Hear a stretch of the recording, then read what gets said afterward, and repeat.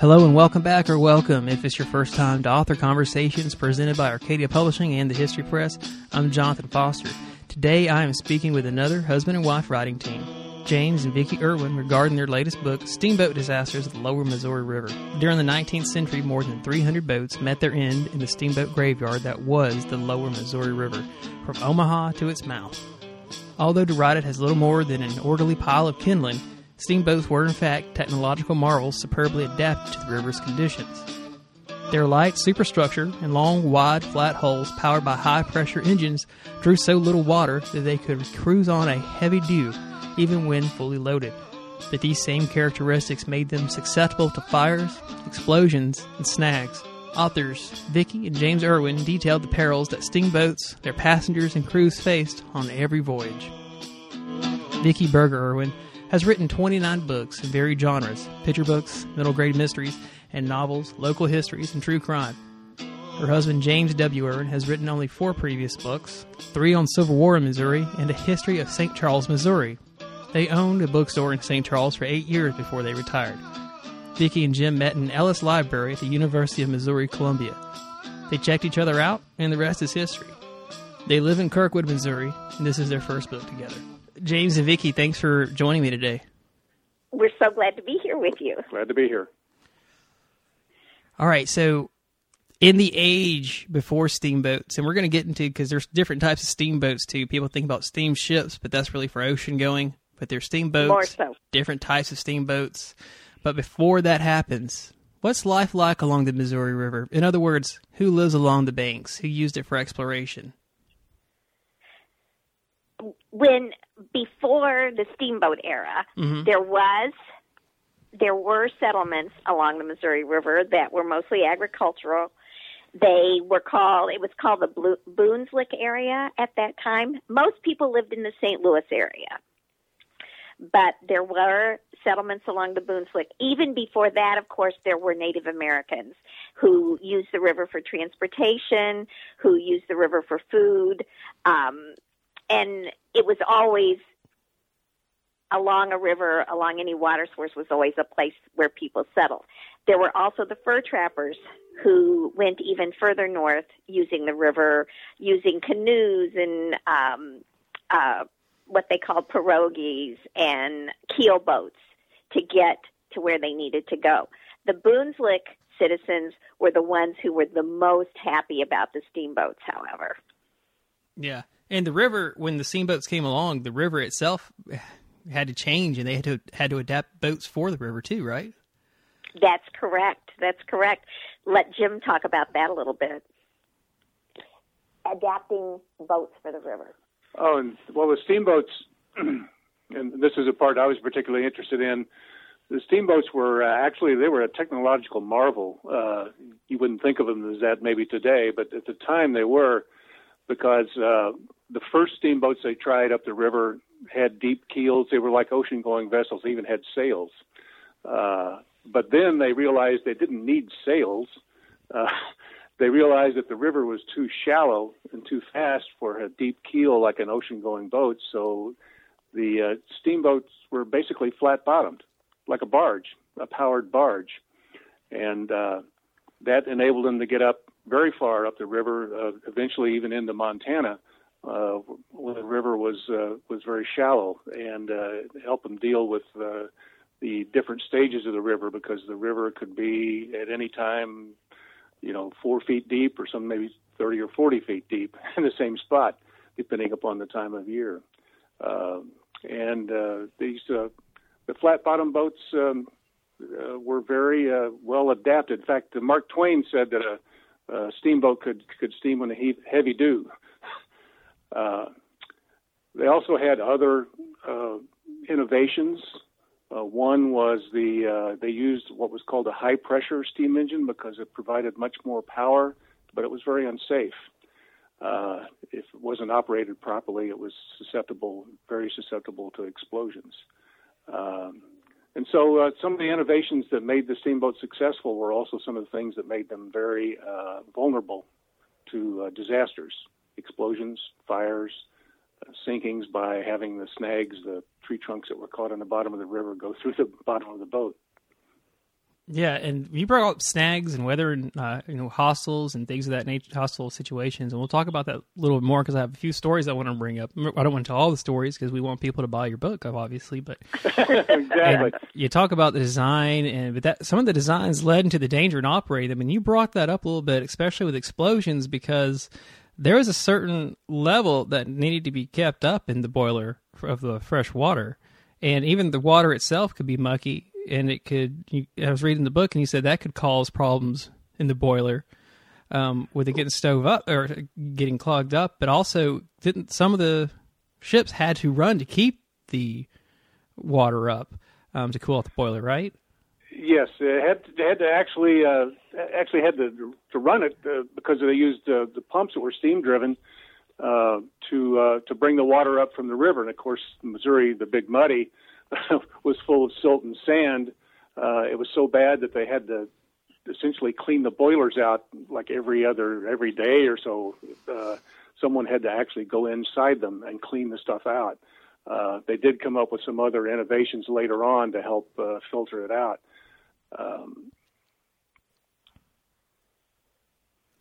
And some of the other obstacles, we talked about, because the Missouri River could get icy. There was, just because you've got one tree out doesn't mean another tree's not going to float downstream later on when the river gets higher with rains that come down and bring another tree down. So you would have the snags, hostiles. Fire is always an issue on a ship or a boat of any kind of size. But can we talk a bit about the Molly Dozier? Would you share a bit about that story? Oh. Vicky's favorite story. That's my favorite ship. Awesome. As we researched these boats, some of them just kind of developed personalities. The thing I'm most disappointed about in the whole thing of working on this book was that I never found a picture of the Molly Dozier. And I would love to have seen it someday. Well, the Molly Dozier was captained by a man named Frank Dozier, and it was named after his wife, Molly. Now, the Molly Dozier encountered almost every disaster that you could possibly encounter on the Missouri River.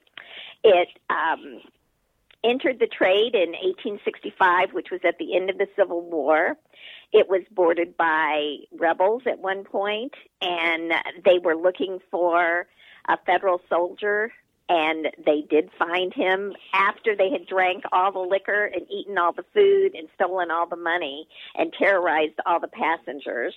They were attacked by Indians, and on that particular trip, Captain Dozier had his wife and his baby with him. They were all up in the on the bridge. They were attacked. Some of the people on the bridge jumped out the window and kind of hung onto the side.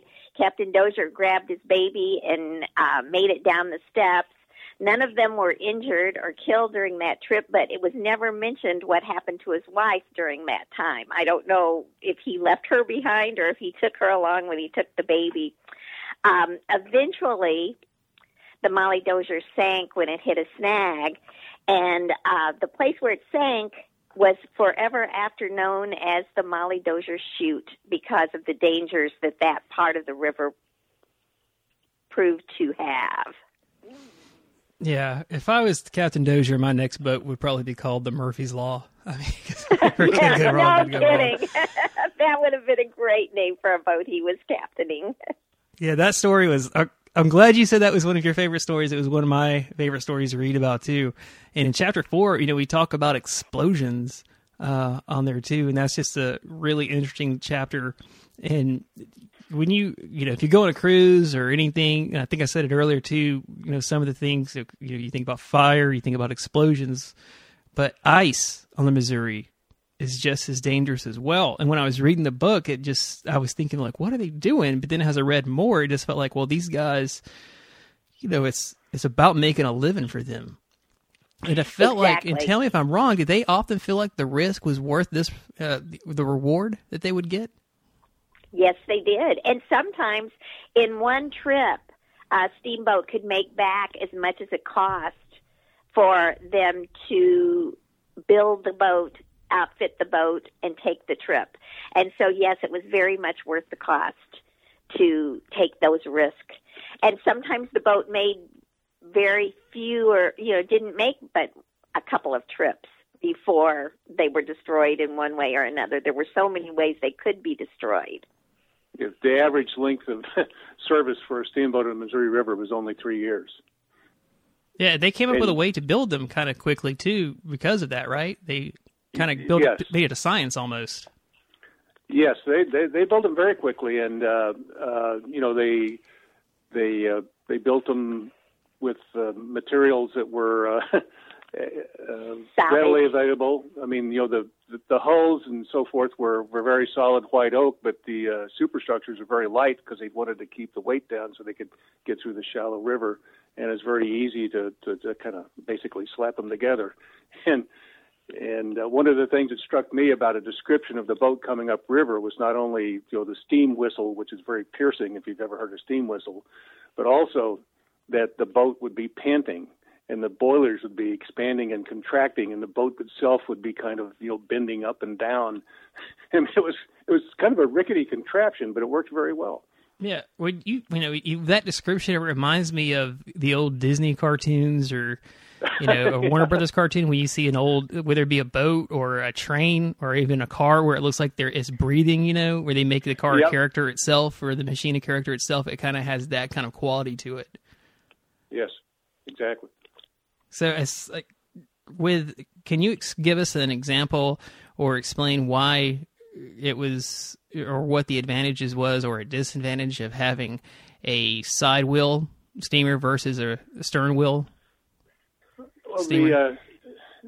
The side wheel steamer, because you could run the paddle wheels in opposite directions, gave you a great deal of maneuverability. And in the Missouri River, which is fairly narrow, that would be important to be able to not only to dock essentially land, because there were very few docks actually, or to go around the various bends in the river, and there were lots and lots of bends in the river. The primary advantage was the maneuverability. The disadvantage was it took up a lot of space on the deck that you could otherwise put cargo on. And also there was a disadvantage that snags and debris in the river get caught in the paddle wheels. The stern wheeler didn't have that disadvantage in the sense that since it was behind the boat, it was less likely to be caught into the various things that would be coming down the river, the logs, the snags, the driftwood, and all that sort of thing. And it also provided more space for cargo. The problem with the stern wheeler was it was not as maneuverable until they developed a system of rudders that managed to overcome that problem. When they did that, particularly after the Civil War, then the stern wheeler became the prevalent kind of steamboat on the river. Before the Civil War, it was the side wheeler. Yeah. And, you brought the Civil War, and we did touch a little bit on the Civil War when we talked about the Mahle Dozier, but what other kind of dangers could a steamboat face during the Civil War? And do we have any stories you would like to share from the Civil War? Well, we have it was a very lengthy one about the raid on the New Sam Gaddy, which I won't go into the details of. I hope you can read the book for that one. But it illustrates during the Civil War, Missouri was plagued by guerrilla warfare, and guerrillas operated along the Missouri River, particularly in central and western Missouri, and they would be firing into the boats. Occasionally, they boarded them. In the case of the New Sam Gaddy, they not only boarded the boat and robbed the passengers, but there were about 100 escaped slaves on board heading to Kansas, and they took them off and murdered some of them. But this was a danger in addition to all the other dangers of going on the river: fire, explosions, snags, ice, and everything else. Then they also had to deal with the possibility of guerrillas, even to the point where later in the war they put iron plates around the pilot houses to protect the pilot and the captain from rifle fire and pistol fire from the banks. They also did that occasionally when they went up north and had to deal, because there were hostile Native American tribes even during the Civil War, that they had to deal with, and a similar kind of protection was used in the pilot houses that went up there as well. Yeah, and as we kind of start to wind down together, and I could tell when you're writing about the Arabia, the effect it kind of had on you, those the discovery there of that steamship, and when I first heard about it, I was kind of I thought, wow, they discovered this wreck in a cornfield, but the river changes over time, and just like I live down where I live at, we have marshes, and the marshes change obviously over time. Where the marsh I have near to where I'm sitting at right now, it doesn't look the same way it looked 100 years ago or 50 years ago. So waterways will change over time. But where the Arabia was found, and you talk about how they, in your book, about how they try to discover it and try to salvage it at different times. But when it was finally discovered, the artifacts on board really were special because it gives us a glimpse at life in the mid-1800s in America on what we would consider really on the border of the frontier in America. Did this help get you interested in steamboats, or were you always fascinated by life on the Missouri River? The Arabia was exactly what got us interested and actually gave us the idea or the inspiration to write this book. We took a weekend trip it was many years ago. I would say it was 15, maybe even 20 years ago, to Hannibal, which is a town on the Mississippi River, not the Missouri River. They had this little display of a ship that had been uncovered, which we later discovered was the Arabia. And all of the goods that we saw, the buckets and barrels of little beads that were on their way to be used as trade goods for Native Americans. The shoes, there were so many shoes, there were hats, there were dishes, there were everything. And it just fascinated us what they had done. We later went to the Arabian Museum, which is still open in Kansas City, and thought about it. And the time just wasn't right. And when we finally got to a point where we said, hey, maybe our next book should be about steamboat disasters.